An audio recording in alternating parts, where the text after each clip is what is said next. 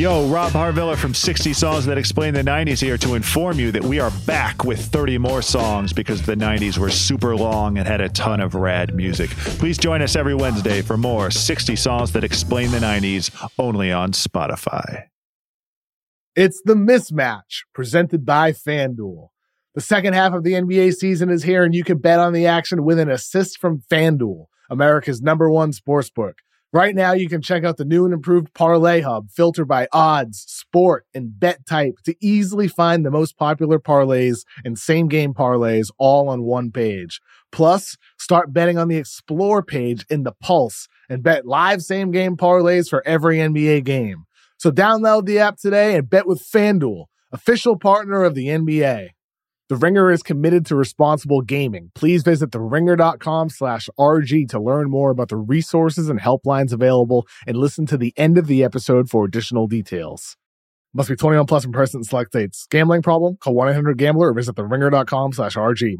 Today's episode is brought to you by Prime Video. Uncontrollable frowning, an inability to smile, an expression like you just smelled something rotten. These are all signs of resting binge face caused by too many streaming services. But Prime Video ends resting binge face so you can smile again. Easily find your favorite shows like Reacher Season 2. Rent or buy new release movies like Hunger Games, The Ballad of Songbirds and Snakes. Get everything included on Prime. And add hundreds of streamers like Max for True Detective Night Country. One app, one password. Prime Video. Find your happy place. Restrictions apply. Prime membership not required to rent or buy. Prime membership required for add-on subscription. See Amazon.com/Amazon Prime for details.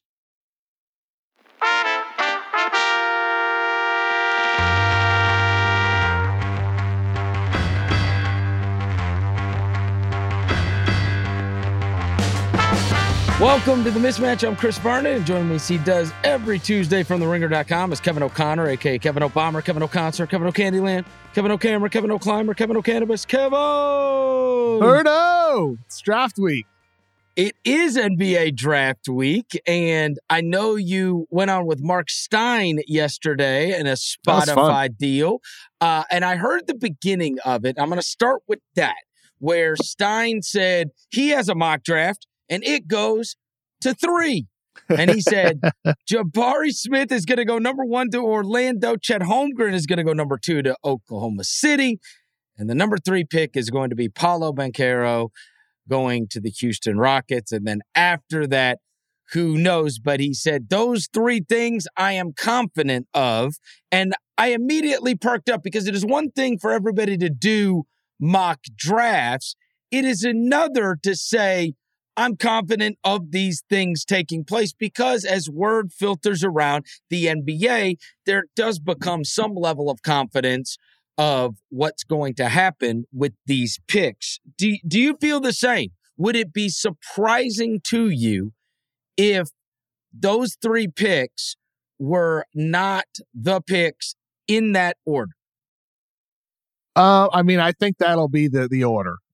There's always a higher % chance of no trades than trades. Sure. But discussions have been had between Houston and Orlando, Houston and Oklahoma City to move up to either 1 or 2 to assure that they get the guy that they want. And theoretically, Orlando could move down to 3 and still get Jabari Smith, the guy that they want. So maybe those players end up on those teams, but somebody could shift spots to assure that they get a certain player. But I think I just do think that is the most likely scenario that's what happens. And it's really at number 4 with the Kings pick. Everybody's trying to move up to number 4 to get Jaden Ivey. So that's really where things get interesting. But we'll see what happens in that top 3. Things could shift slightly.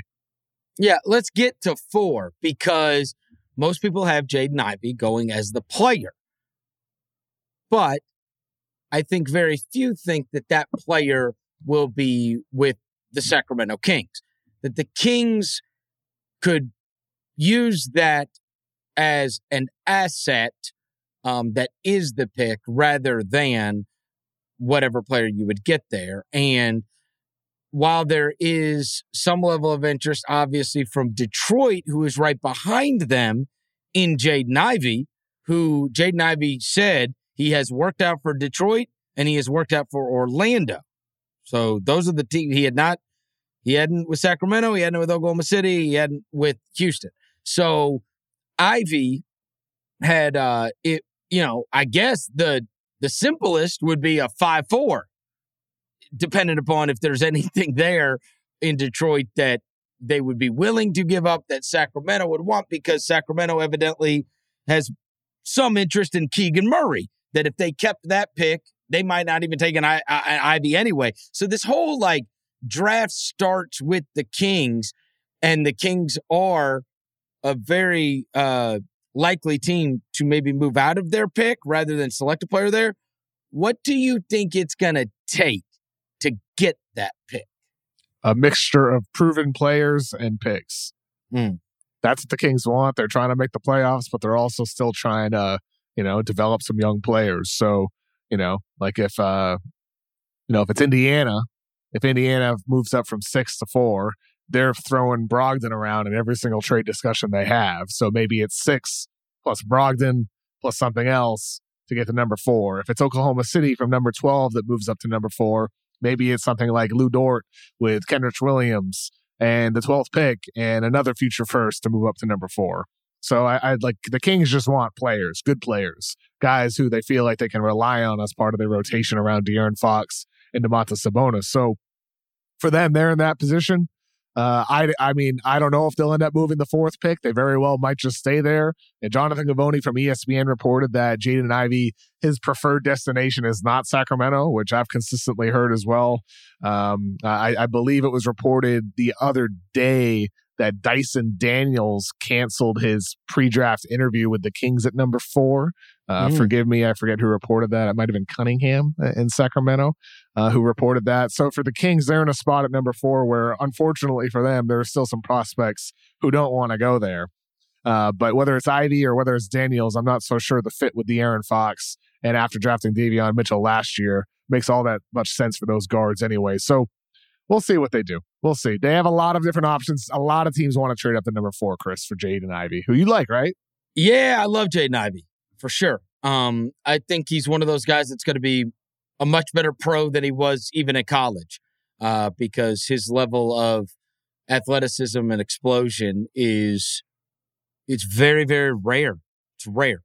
And I think guys like that have, if they got good heads on their shoulders, have an unbelievable chance of being not only good, but great in the NBA.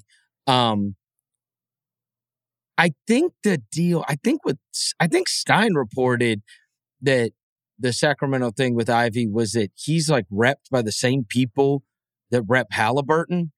And so obviously that's a sore subject, right? They just traded Halliburton out of Sacramento, where he was he's the one guy that was I want to be part of the solution. I'm putting down my roots here. They haven't made the playoffs in 15 plus years, and I'm gonna be part of fixing that. And then, unbeknownst to, he was legitimately crushed to get traded. And for what it's worth, he's with. They don't have the same agent, but they're with the same agency, CAA. Yeah. Which is a lot of players. Sure, right. And so I guess it stands to reason that he may not want to be there. It hasn't been a great place, a landing spot for draft prospects, to say the least. I wonder what they're going to get. If they do move it, maybe they'll just stay. Is there anybody that's in the top 10 that you are convinced won't pick in their spot? Or you think it is highly likely, outside of the Kings, if there's anybody else that you don't think that they're going to use that as a pick, but rather use that as an asset? I'm not sure what you mean. Just you mean anybody else in the top 10 that you think will use that as an asset in a trade rather than to select a player moving out of that top 10? Do you think Portland just takes a player at 7, or do they try to get up, and then if they can't get up, now they're moving it for something? I mean, if you are going to try to build around Dame in the short term, isn't it more valuable to use that 7 as an asset than whatever player you could bring in? All of these teams are having, different trade conversations right now. And like New Orleans is the team that comes to mind that you mentioned. They could be a trade down, but not out. I think Portland would be the only trade out candidate at 7, but even then, unless it's OG Anunoby, I just don't see them trading that pick. And I don't see the Raptors, for what it's worth, trading this OG Anunoby for the 7th pick either. So I think that's just the type of caliber move they'd be looking for to move out. Other than that, it's teams that are trying to trade up, into the late lottery or into the mid lottery. Like for Charlotte, they have 13 and 15. They'd love to move into the top 10. Maybe they are able to move into the top 10 at New Orleans at number 8, something like that. But ultimately, a lot of these teams that have multiple first round picks, Memphis included, Denver as well, at 21 and 30, 22 and 29 for Memphis. Those teams are trying to get into the late lottery. It's going to be, there could be a lot of movement on draft night, but there's always a lot of discussion, and then sometimes nothing happens. But this year, it definitely does seem like in kind of a draft class in which the guy that you like at 5, another team might have him at 14. The guy that you have at 15, another team might have him at 28. So in that type of year where there's kind of like these large, chunks of prospects that you can throw into a single group, of near equal value, you're going to see teams, doing their best to shift around in that area to maximize the value they get while also getting the prospect they still want. Yeah, I saw where John Wasserman said this morning that, and this is a continuation of a lot of the news that has come out, that when you talk to people around the league, they think it's going to be extremely active and there could be a massive amount of player movement. And he said he thought that once it gets to like 11 to 30, there is not what he senses this tremendous amount of confidence in that 11 to 30. And so if teams can't get their guy, whoever they target, that they would be maybe more likely this year than in other years to try to get a pick for next year because people are in love with the 2023 draft. Have you heard that sentiment out about? Clearly, we've talked about the big French kid who is the prize of prizes. But this idea that the 2023 class has a chance to be very special and maybe a better draft class. So if you can't get the guy that you target, I could see that. I could see, people liking next year's draft class better than this one. And so if they can't get their guy, they're willing to move it for a pick in next year's draft. What do you think? Yeah, especially because there are 6 teams with more than one pick in the first round too. So some of those teams might be in a position where, they end up wanting to move one of those and just, parlay it into a pick next year and then have multiple first rounders in 2023 instead. So yeah, there's a real possibility of that. We'll see. Like there could be a lot of movement. It definitely does start at 11 with the Knicks. Like a lot of teams are trying to move into that spot. The Knicks also are trying to trade up. They're trying to get up to number 4 to get Jaden Ivey. But they also might be a team that could be a target for your Memphis Grizzlies or the Denver Nuggets to move up to the at 11 spot, and then they get 2 first rounders instead of 1. So, right. There could be a lot of that movement with teams trading out, up, down. It could be fun. I hope it's fun. I like trades. Who doesn't like trades? Oh, everybody loves it. This is going to be a tremendous amount of, and I think part of it is that you've got, we said this a few weeks ago, there's very few teams that aren't competing, that aren't trying to win. And so if that is so, then you have more teams that are trying to fix their roster. Between this, you got 2 chances, the draft and free agency, and the draft is where more trades take place, so that you could really revamp your team over the course of the next 2 weeks.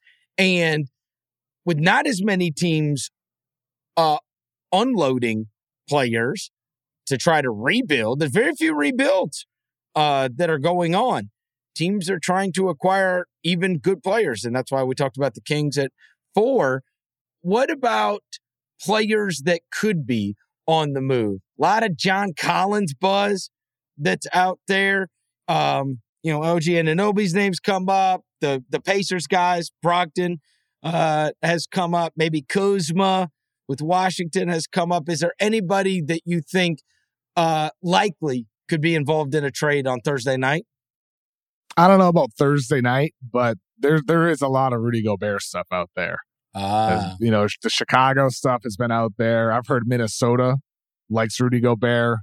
They also like Clint Capella. Minnesota does. So, I mean, there's a lot of Gobert stuff out there. And I mentioned this on the Stein Spotify Live that we did on Monday. But I've heard, like, with Clint Capella, that's another big that teams are trying to target in trades. And Atlanta, with their first-round pick, is also, trying to move up.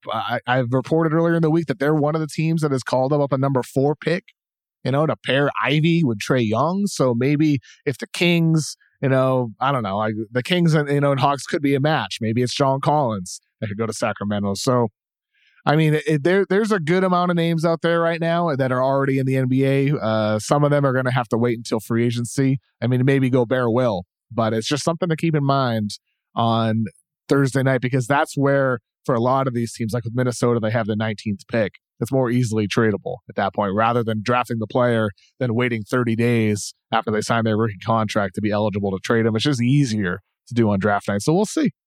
You mentioned Gobert and Capella. Let me ask you about another big. Do you think DeAndre Ayton's going to be a Phoenix Sun next year?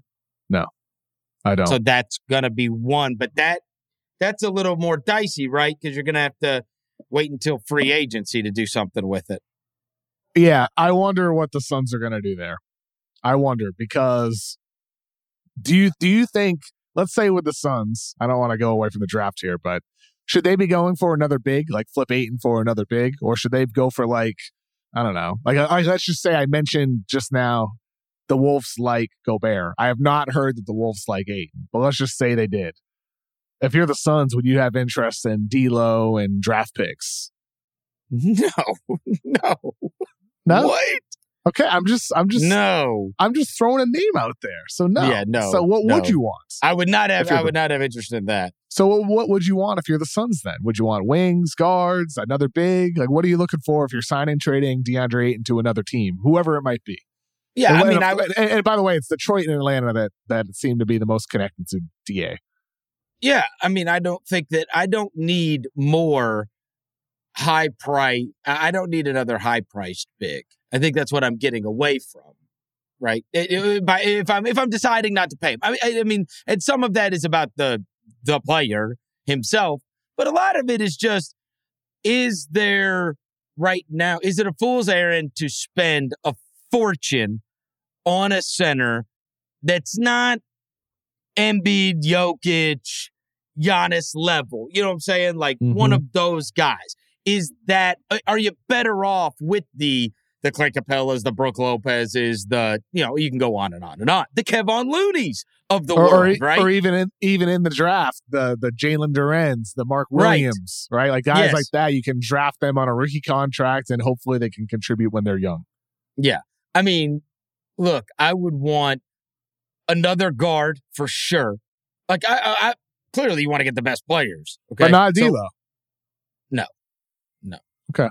I think you've established a real culture there, and I'm not sure that he's going to be a bench fit, right? Yeah, Chris Paul and Devin Booker is your all NBA caliber backcourt. And so he's not going to be starting. Is he? I don't think he's probably to the point in his career where he's comfortable being the come off the bench guy. I would doubt that. I would be concerned about that. And so, yeah, I mean, I think if you're Phoenix, you could go the route of spending a little less on big guys. I want more wings that can shoot, for sure. You got the Cam Thomas thing kind of came along, but Jay Crowder was hit or miss. Bridges was hit or miss, right? I want some more stuff that could stretch the floor, too, because especially with who I've got in my backcourt, I like the pace and space idea with those guys. Another big that could, they had all kinds of bigs that came in there and played like real minutes for them. Successful minutes. JaVale McGee played good minutes for them. Hell, even Biyombo played good minutes for them. I think you could just have that kind of rim runner or whoever. And then I don't know. I don't know what you're going to get in an Ayton deal, I would think I could do better than D'Angelo Russell, though. That would be my initial opinion. I think I could get a better player than him. It's a sign and trade, though. I mean, so in that case, I know. You wouldn't have a ton of leverage. But I mean, we'll see. The only way you have a ton of leverage is if you've got multiple suitors. Yes, exactly. Right? That's what you have to have. You have to have multiple suitors for him. You say, fine, then we'll just move him to this team because we could get something good from them. And for what it's worth, I mean, like I said, I haven't heard that the Wolves like Ayton. Right. But I have heard they like Gobert. So, maybe there's different combinations of deals there, that could be constructed together for something big and fun that's like an NBA 2K style deal. Man, that would be an NBA 2K style. I mean, you can't rule anything out in the NBA. How many crazy trades have we seen, Chris, that seemed unreal, right? Yeah. I mean, there's so much turnover. Teams get so creative. Stars are always on the move. It'll be fascinating to see, especially with Utah, though, because with them, they have Gobert and Mitchell. Gobert, there's a number of suitors for him. Mitchell, it doesn't seem like they're active in trade talks involving him, despite some of the noise a couple of weeks ago with him like, what's going on here? What's going on? Why is Quinn Snyder gone? Which we've known about for months, by the way, that Quinn Snyder wouldn't be back. So maybe he just wasn't paying attention. But with the Jazz, though, they do seem like the team that they could go into rebuild mode, or at least retool mode. A younger team around Donovan Mitchell and try to make it work with him. And, maybe in a couple of years he ends up demanding a trade, but they're not at that point yet where they want to move him. The NBA Finals may be over, but FanDuel Sportsbook is still here to help you make every moment more with all your favorite sports and teams, including NBA futures and draft props. Right now, new customers can get a no-sweat first bet up to $1,000. Just sign up, place your first bet, and FanDuel will give you up to $1,000 back in free bets if you don't win, as a refund issued as non-withdrawable free bets that expire 14 days after receipt. For the NBA draft, for example, you might want to place a bet on what happens at the number 4 pick. Jaden Ivey is minus 115 to go there. Maybe at number 5, you're looking at Keegan Murray at plus 155 or Benedict Mathurin at plus 230, which is one of the more popular selections people make in their mock drafts. FanDuel is safe and secure, easy to use, great promotions all the time. There's no better place to bet on NBA props and futures than FanDuel, America's #1 sportsbook. Download the FanDuel Sportsbook app and sign up using promo code MISMATCH to get started with your no-sweat first bet up to $1,000. 21 plus in select states. First online real money wager. See full terms at FanDuel.com/sportsbook. Gambling problem? Visit FanDuel.com/RG. In Colorado, Iowa, Michigan, New Jersey, Pennsylvania, Illinois, and Virginia, call 1-800-GAMBLER. In Arizona, call 1-800-NEXT-STEP. In Connecticut, call 1-888-789-7777. In Indiana, call 1-800-9-WITH-IT. In Louisiana, call 1-877-770-STOP. In New York, call 1-877-8-HOPE-NEW YORK. In Tennessee, call Redline 1-800-889-9789. And in West Virginia, visit 1800gambler.net.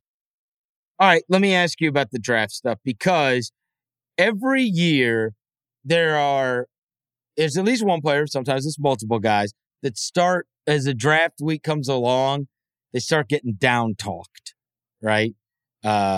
Whether it was LaMelo a couple years ago, there was a segment of people that were talking him down. And then last year, there was a big wave of the Kuminga talk. Right? People were talking down Kuminga. Like if you would go down the draft and you would start talking to different people about all these different guys, and you started to hear bad stuff about different guys as it got closer to the draft. Who has been the victim of down talk in your estimation? Like where it just becomes groupthink and one guy says it, then the other guy says it to another guy, and the next thing you know, everybody's saying it to each other.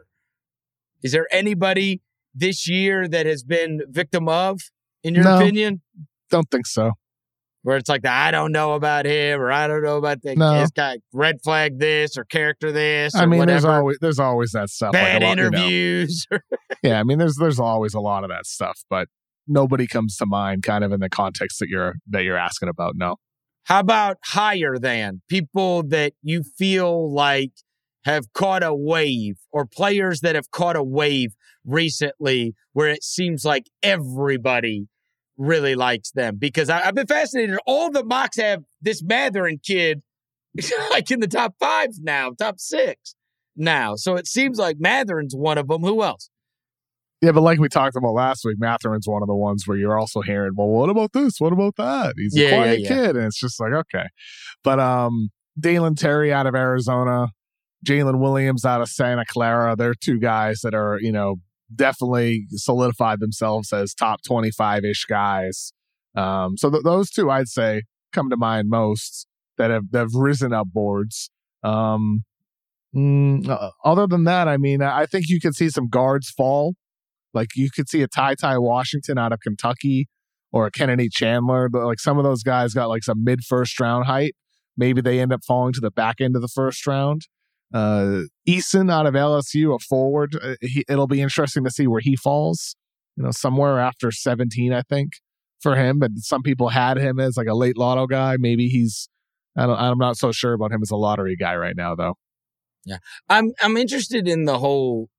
How our buddies John Hodger, Kevin Pelton, they do all like the analytics with all that. And so then they just, right, it is what the computer says, and it pumps it out, and then they combine that with the scouting, and they decide where these lists go.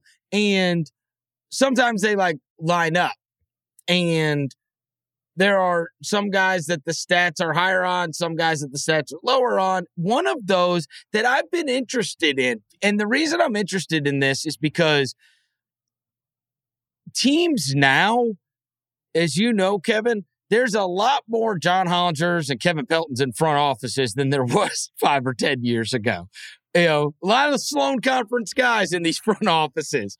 And so I do wonder how much the analytical analyses of players is going to play into this, one of which that I know the numbers were not all that favorable for, yet is in everybody's lottery, and is in a damn Taco Bell commercial, is Johnny Davis. And I don't understand, you know what I mean? Like when the numbers are the numbers, and the numbers don't always tell the story. The numbers,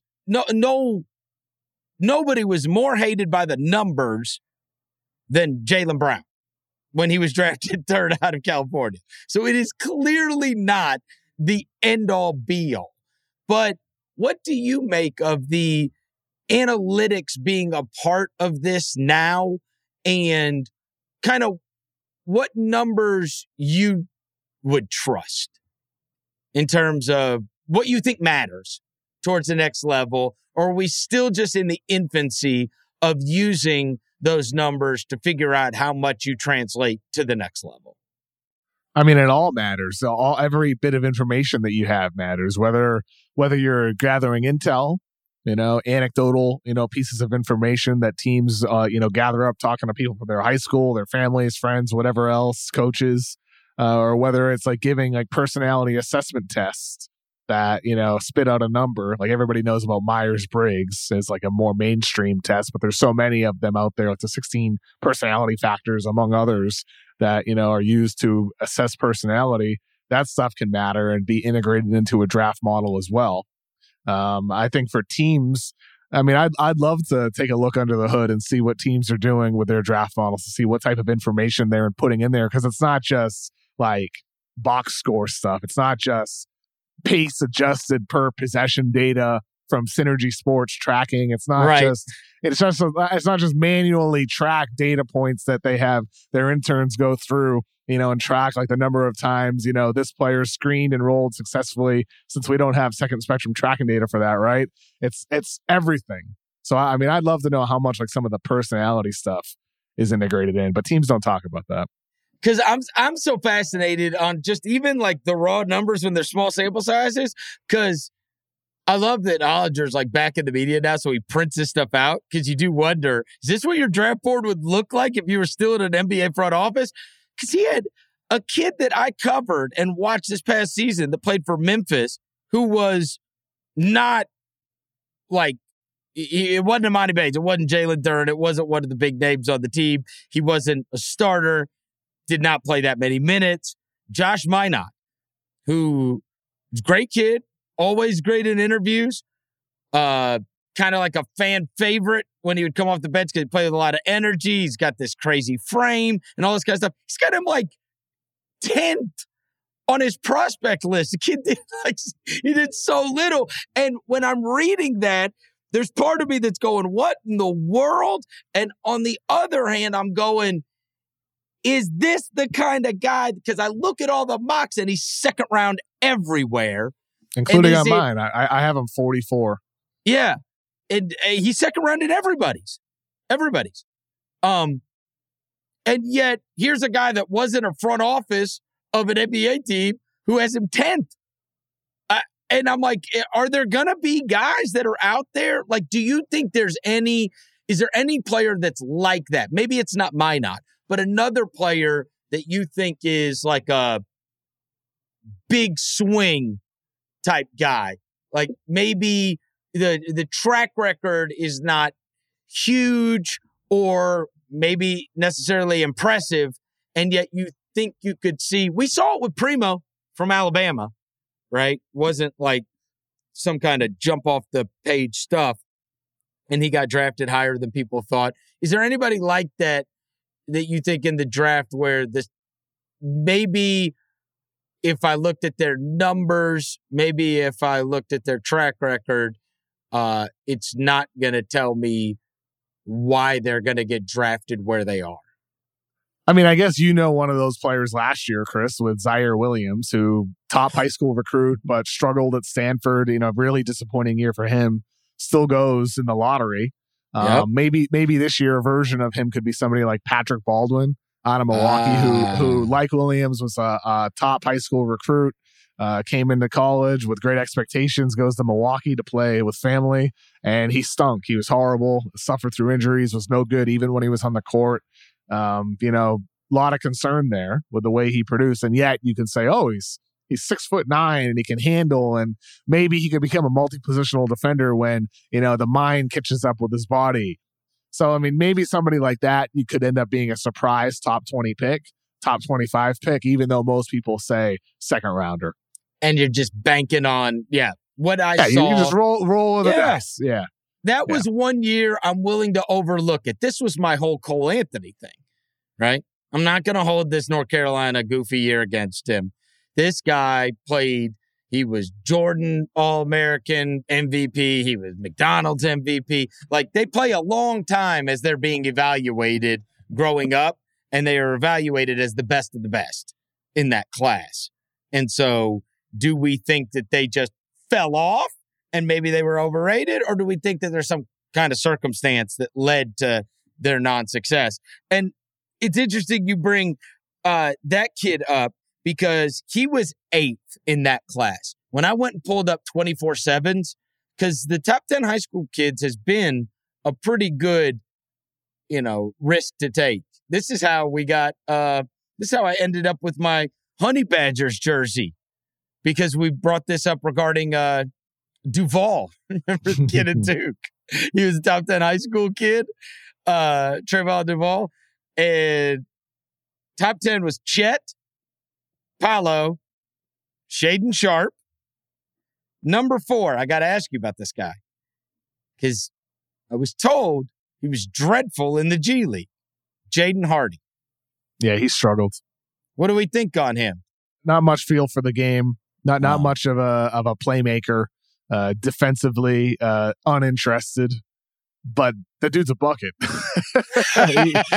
he can create space off the bounce. He's fluid with the ball in his hands. He's fun to watch score. He's not fun to watch make decisions as a passer. So with Hardy, I'd love to see him fall into a situation kind of like Jordan Poole with the Warriors, where it's like, you're not playing unless you start making your teammates better, or doing things with the intent of making your teammates better. So he needs a good situation like that to fall into.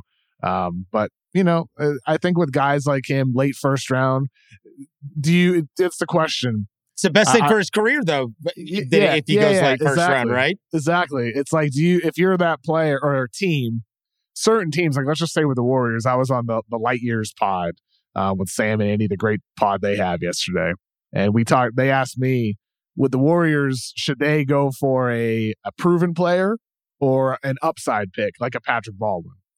And I think like that's going to be the question, like say with Memphis, right? You guys have, if you stay with those 2 late first round draft picks and aren't able to trade up like you did last year with that Adams Valanciunas deal when you got Zaire Williams, if you're not able to trade up, those. No way. No way they keep both picks, you think? They're going to consolidate?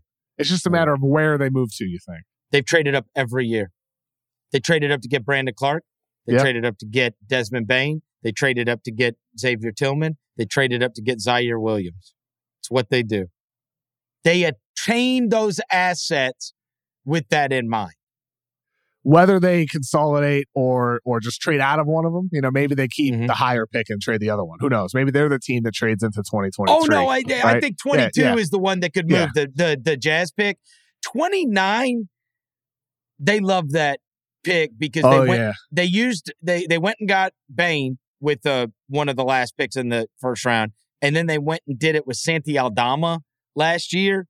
They tried to get that pick because if you hit it, you got a cheap player for 4 years getting paid $1 million.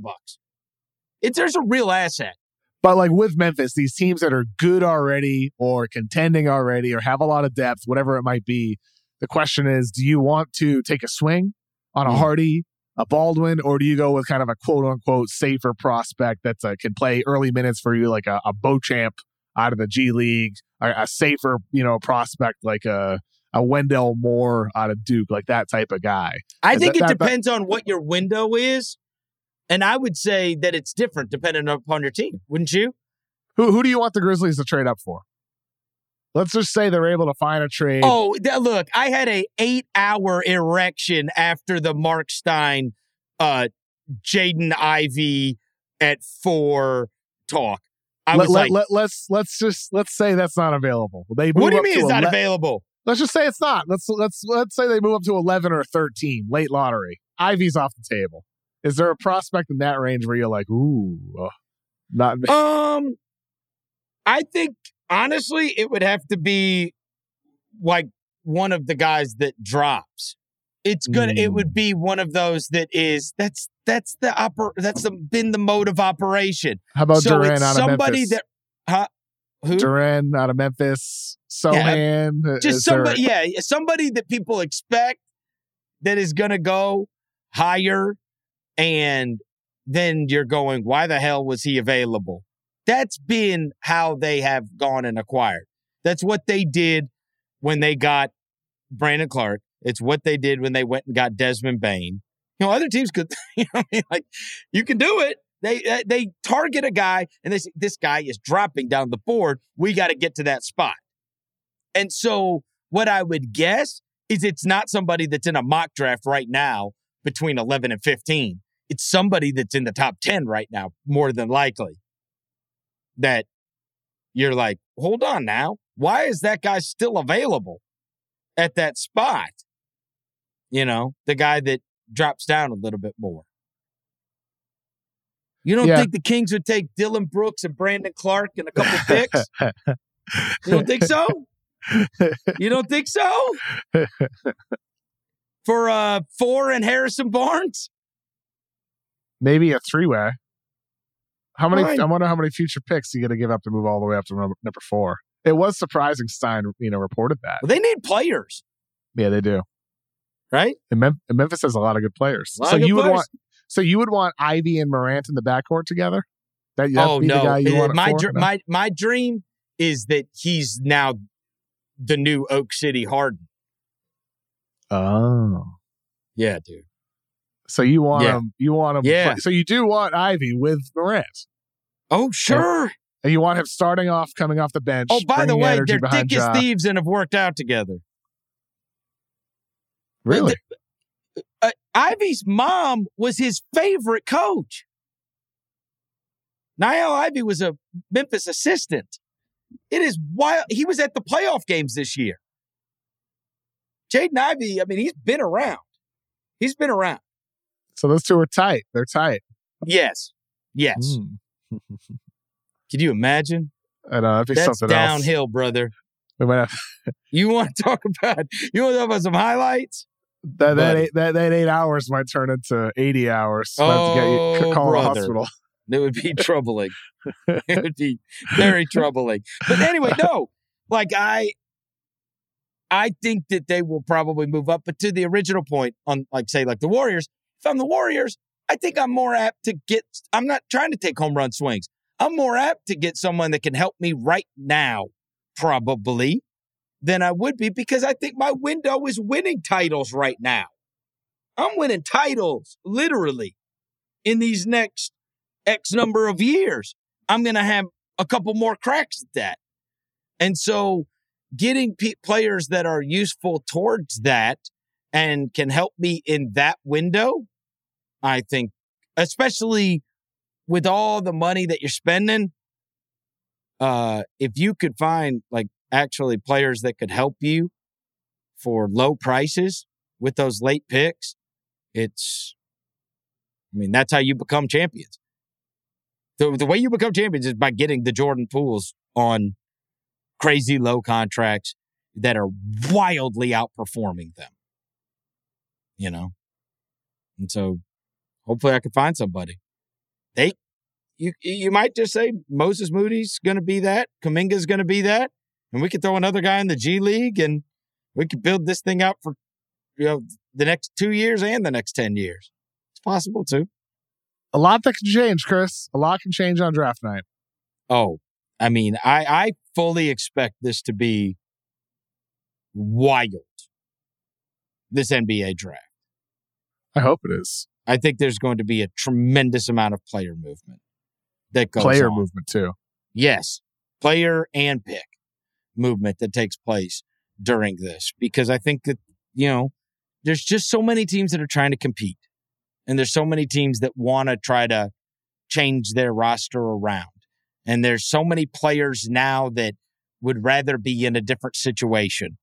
And powerful agencies, that have, God, I'm sitting around yesterday, Kevin, and I scrolled through Twitter and I saw like a headline and it was like, Kenyon Martin Jr. has gone to the Rockets and said he wants to be traded. I'm like, all right, this is what you brought on, LeBron.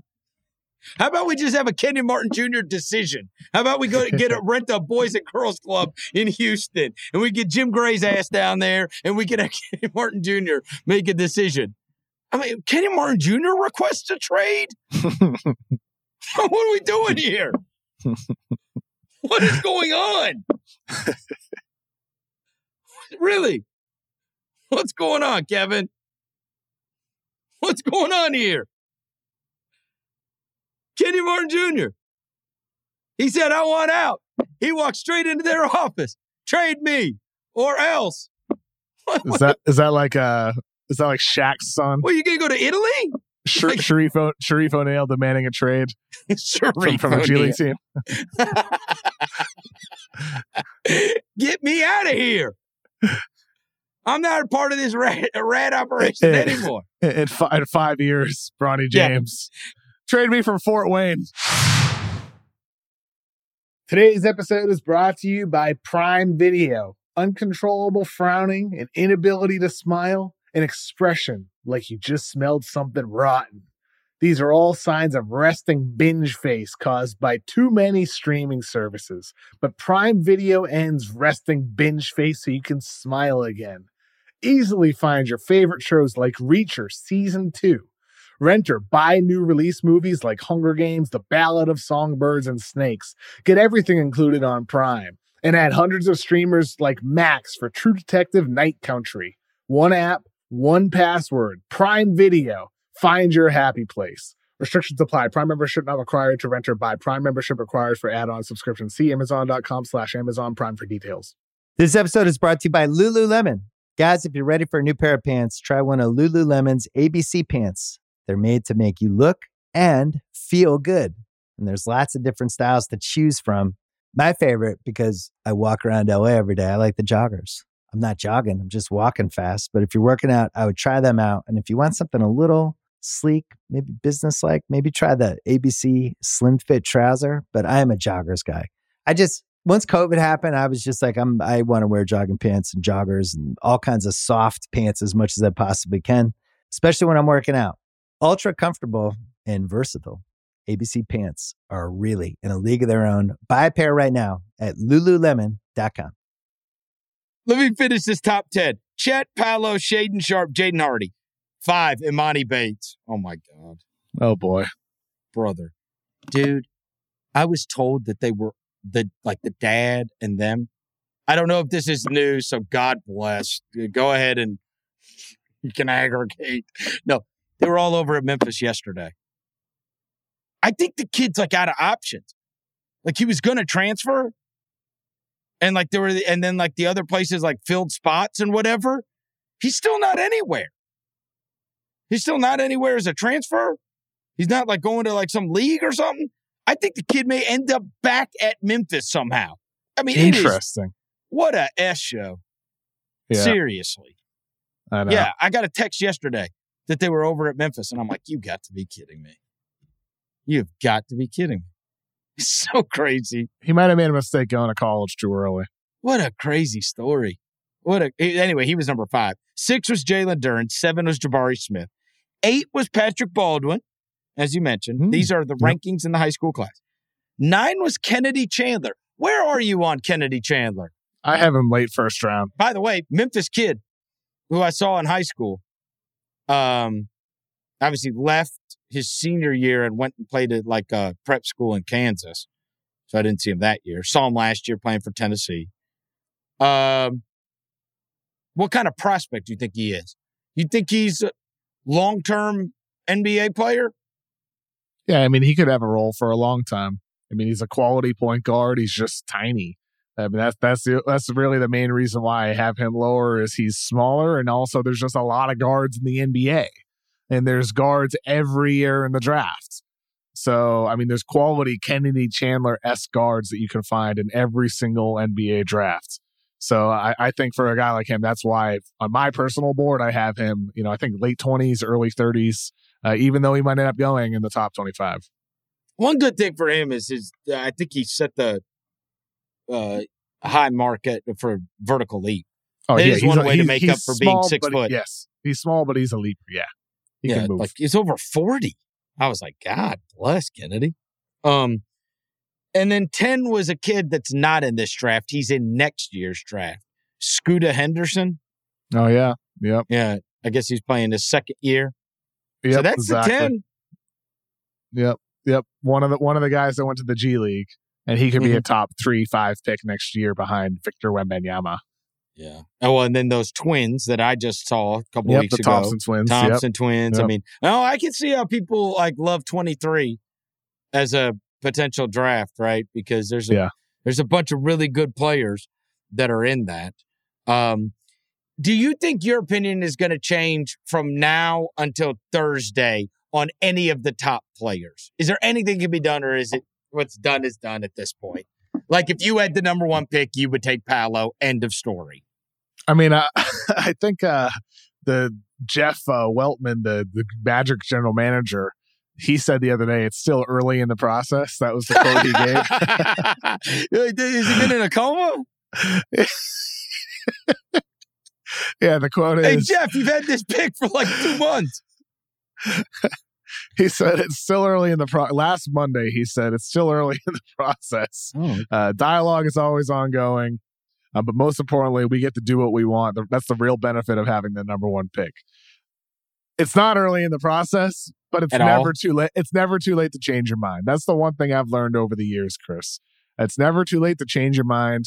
And if you want to change your mind, you should. Even if you've kind of dug your heels in and had Killian Hayes ranked first for months. And if you start hearing in the days and weeks leading up to the draft that maybe this intel is growing stronger about LaMelo, maybe you should just make that change. It's okay to change your mind.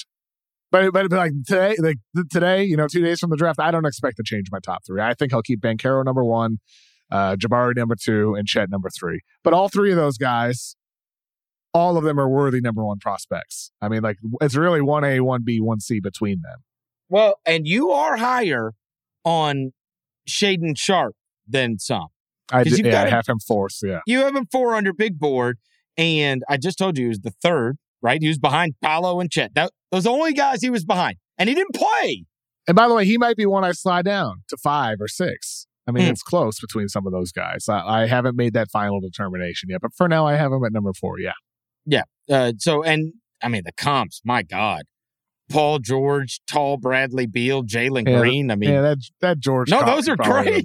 Yeah, what? Yeah, that George comp can probably be removed. I need to edit some of the comp comparisons in there before finalized on Thursday. A couple other players I do want to ask you about, because it's guys that I've just not seen nearly as much.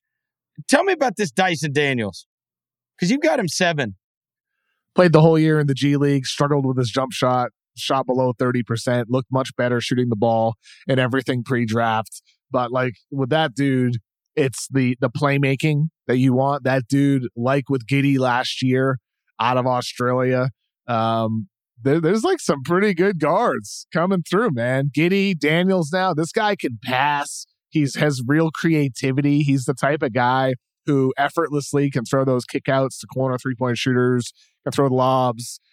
Just a reliable, creative player. Like, you know how some passers, they have a knack and a flair for making those tough passes through tight windows, but they make silly mistakes. Daniels is the type of guy who makes all of those passes while also limiting turnovers. So, like, the fact that the shot looks better through pre-draft, that's encouraging for him and is really the driving factor behind his rise up draft boards from like a mid-first guy to, mid-lottery.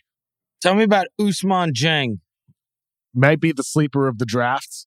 Could be the steal of the draft if all things work out. But like he's a swing, right? And he could end up being a player that doesn't work out because he's so raw. He has not been great production-wise playing in New Zealand last year. But 6'10", his best skill is his ability to handle the ball. He's a good passer for his size, a willing, hard-working defender. So, if all that's a baseline for success, right? 6'10", long, versatile, can pass. It's a matter of what level does he reach as a shooter, So it's not just like, $1 million move, 10-cent finishes. Mm-hmm. What level does he reach as a shooter, but also defensively, the awareness, like for many young players, and he's one of the youngest in the draft, just getting smarter on the defensive end of the floor. But I like Dieng a lot. I have him top 10 on my board. And if I'm a team like the Pelicans, so maybe he's the Grand Slam swing.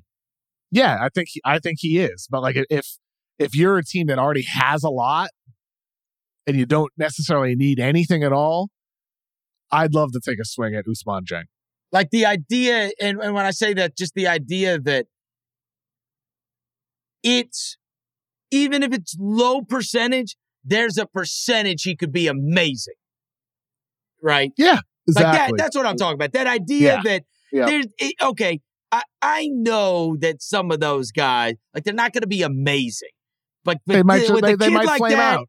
If it all went together, look, this happened once upon a time with Giannis, where somebody looked at him and said, man, now obviously he grew, but if it all works, this guy could be, and clearly it worked out a millionfold when you're talking about becoming one of the greatest players of all time.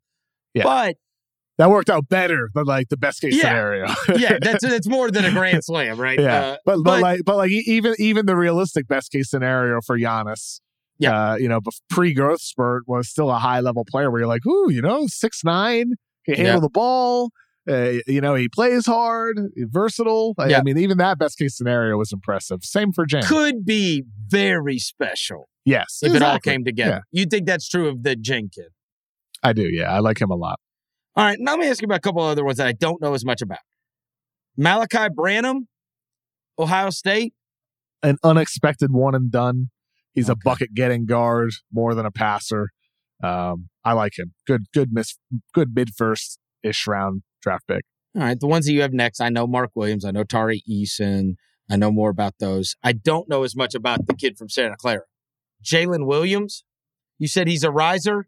Yeah, you should check him out. Plug his name into YouTube. Watch some Jalen Williams. He led Santa Clara in assists the last 2 years. That's not going to be his role in the NBA, but I think for a guy like him to display the passing chops that he did in college bodes well for his ability to play in any type of system because he can handle in a pitch for you. He can primarily be a good spot-up shooter, hit over 40% of his catch-and-shoot threes. He's a smart, high IQ player who, puts a lot of effort into the game. There's just, what can you not like about Jalen Williams other than the fact that he is sort of unproven against top-level competition? That's it. That's really the main knock that you can have on him is he's unproven. So we talk about it every year where we say, hey, there's those guys that were they were penalized for age. They were penalized for the fact that they did play 3 or 4 years in college. And then we look up and we say, all these teams passed on Jalen Brunson, for instance, right? He's probably going to make $100 million this summer. If there is a guy like that they even we're seeing it now, that maybe even yourself, you feel like, maybe I am too low on that guy. The guy that people are being ageist with, that's highly successful. We know he's a good basketball player, but not maybe as intriguing on the next level. Is there one of those guys that's like an upperclassman type? I mean, I don't know if there is on my board this year. But maybe somebody like a Christian Koloko. I have him 21 on my board, but there are a lot of people you talk to around the league that are like, hey, he's a second round pick. He's 22 and he's still raw. And he was a junior at Arizona. But I really like his game, and I'd be willing to bet on him in the 20s. He was a late bloomer. He got a late start playing basketball.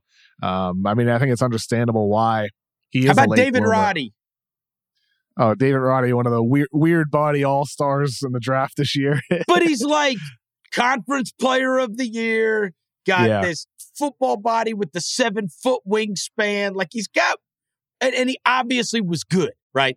He won the conference player of the year in his conference, which was a very good conference, actually, this past year. Maybe him? Yeah, he could be another one. He'll go in the 30s, I think. I'd be surprised if he fell out of the 30s. Do you think with a guy like him, he should go higher with his amount of skill level? He's just a weird player, though. He's 6'5", and he just feels like one of those guys that we'd look back on and, he was good. What did you need to see? He was a lot better than a lot of those other college players. He's a strange player. 6'5", 260 pounds. And he played quarterback in high school. No, he wasn't a lineman. He played quarterback. Did you read that thing about this morning about Paolo being amazing at football? No, I didn't. Where was that? I was Who published that? The hell? Paolo Banchero was could Paolo Banchero been an NFL first-round pick too? And I'm like, Paolo Banchero played football? Okay. Not only did he play football, he was awesome. I'm like, that's crazy. Okay, so that was at Sporting News. Stephen Nell wrote that. Before starting at Duke, top NBA draft prospect had first-round potential on football field. That's crazy. I love guys that play football. Yeah. And I told you when I was around this guy, he's huge. He's a full-grown ass man. I think Paolo's going to be really good. I think Paolo's going to. I love that next year, if I had to bank on who's going to score a bunch, be ready to play next year, I think I'd probably say he'd be at the top. Yeah, he'd be your rookie of the year pick, right? He'd be your rookie of the year pick, right? Yeah, I think if it's not from. Yeah, assuming it's from one of the sorry teams. I think he could come in the league and average. If he gets drafted by Houston, he could average 20 points next year without trying. He's that big, bro. Banchero played quarterback too. Yeah, that's right. I remember that. Yeah. Yep. I'm also a little surprised this hasn't been a bigger pre-draft thing. Paolo Banchero. I like football guys. Yeah. I like guys that play football too. You know what I mean? And that plays into the whole David Roddy thing. He looks like a football guy. He really does. Do players make so much money now that we're not going to see any multi-sport professional athletes? You still see those stats about guys that are in the pros, over 70-something% were multi-sport athletes or whatever, and you see so many of them preach that. And so many of the greatest of all time. Because I do think that you learn. I know, but I mean at the pro level, though. At the pro level, I'm saying. Growing up, having range is great. No, I'm saying at the pro level, you still will see those statistics come out. saying. No, but I know what I'm saying is playing multiple sports, like Bo Jackson, Deion Sanders, Danny Ainge, like that range of players. You don't think we're going to see that anymore? Because too much money in it, right? Like one sport, you can change your life and your family for generations. I mean, it looked like Kyler Murray might do it this year.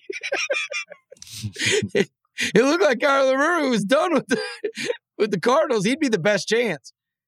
You want to talk about something that hasn't gotten enough play? The fact that son of a bitch could have gone 1 in both drafts. Or what did he go in the baseball draft? Did he go 1 to the A's, Kyler Murray? He certainly went in the top 5. I think he might have gone 1. I know he went 1 in the NFL draft. But that is freaky stuff. He was 9th overall. Oh, 9th. Okay. 9th. Yeah. So selected 9th in the 2018 MLB draft by the A's and then 1st in the 2019 NFL draft by the Cardinals.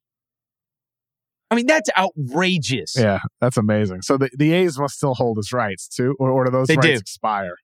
I'm not sure. But they, I think part of why he went 9th was people thought it's a possibility. You know what I mean? You might not get him. So he was flirting with that this year. I wonder if he'll ever make that switch. Oh, that would be crazy. I know. Because he was amazing at baseball. Not good. And not good enough to be a pro. Like, projected to be one of the best baseball players. And yet he can play NFL quarterback. It's kind of crazy. But yeah, I was trying to find any of those guys that might be, those player of the year type guys that we look back and that guy turned out to be a lot better. Is there anybody that you're scared you're too low on? Johnny Davis. Maybe someone who really underwhelms their freshman year in college, like a Peyton Watson out of UCLA. Somebody like that, where it's like I have him late first round. That might be too high. It might be too low. Right. I'm just saying, I'm not saying keeps you up at night, but if I told you, Kevin, that guy's going to be a star, that you wouldn't fight me tooth and nail about it. If I had a conviction about some player that was low on your board, that you could see it happen. How about a Max Christie, maybe? Somebody like that out of Michigan State. You could see it. Yeah. Someone like that. Where we look up and Max Christie is a factor. Yeah. Because he's 6'6", 6'7", and he can pass and create. Yeah, guys like that. I know you have. But look, let me just say this before we get out of here. That draft guide, I know it can be the bane of your existence, but my producer was telling me today, he was commenting on it, and everybody I talked to around here about it, everybody loves that draft guide. That draft guide is unbelievable. It really is. Thank you. It's an insane amount of information, and the graphics and everything, it's a 10, bro. It really is. That draft guide, by far, it owns, I think it's your corner. I really believe that. I appreciate in terms of the guide, because everybody kind of updates to try to find mocks. It's so interactive, and the damn thing works on the phone too. I really value it. Yeah, our team does an amazing job putting that together. It's cool for me. The first one I published was in 2014. I did it all by myself in Microsoft Excel. Wow. I designed the template and put all the information, and at one point the file crashed and I had to redo 15 different profiles, inserting everything from my doc into the Excel sheet. And so now in 2022, this is now the 6th year-ish or so with the Ringer doing draft guides and working with our team, starting with Juliet Littman back in 2016, and having the same designers over the years that have continued to enhance this thing and make it work. It's for so much information, the page works so smooth. It does. It blows my mind how well this thing works, and it's really a credit to the whole team, the people who edit the guide and make all my changes behind the scenes. Matt Dollinger's really taken control, doing a lot of that this year. He's a great editor to work with, and I love our team. It's fun to do it. I love the guide. It takes a lot of work, man, but it's fun to do. I love it. I know, but you should be proud of it. Thank you. I appreciate it. I think one day you'll look back at all of them and you'll be like, you know what? That was worth it. Because it lasts forever, right? Yeah. So now some of them you want to delete. You know what I mean? Yeah. You could go, or you could just go in like, just do like Chad Ford did and edit that shit. Do we know the true story with what happened there? Let's move Killian down. Let's move him down. I had him. I embrace my mistakes. Of course. I want to embrace my mistakes. You know, but you grow from them. You don't think I want to delete my Marvin Bagley article? It is what it is. All right. Yeah, we all Thank make you to our mistakes. executive producer, Jesse Lopez. I'm so excited for the draft on Thursday night. It's going to be a fun one for sure. And Kevin, I will talk to you maybe Friday, maybe next week. Who knows? We'll talk soon. Yeah, we'll talk soon. Have a good one, everybody. Enjoy the draft.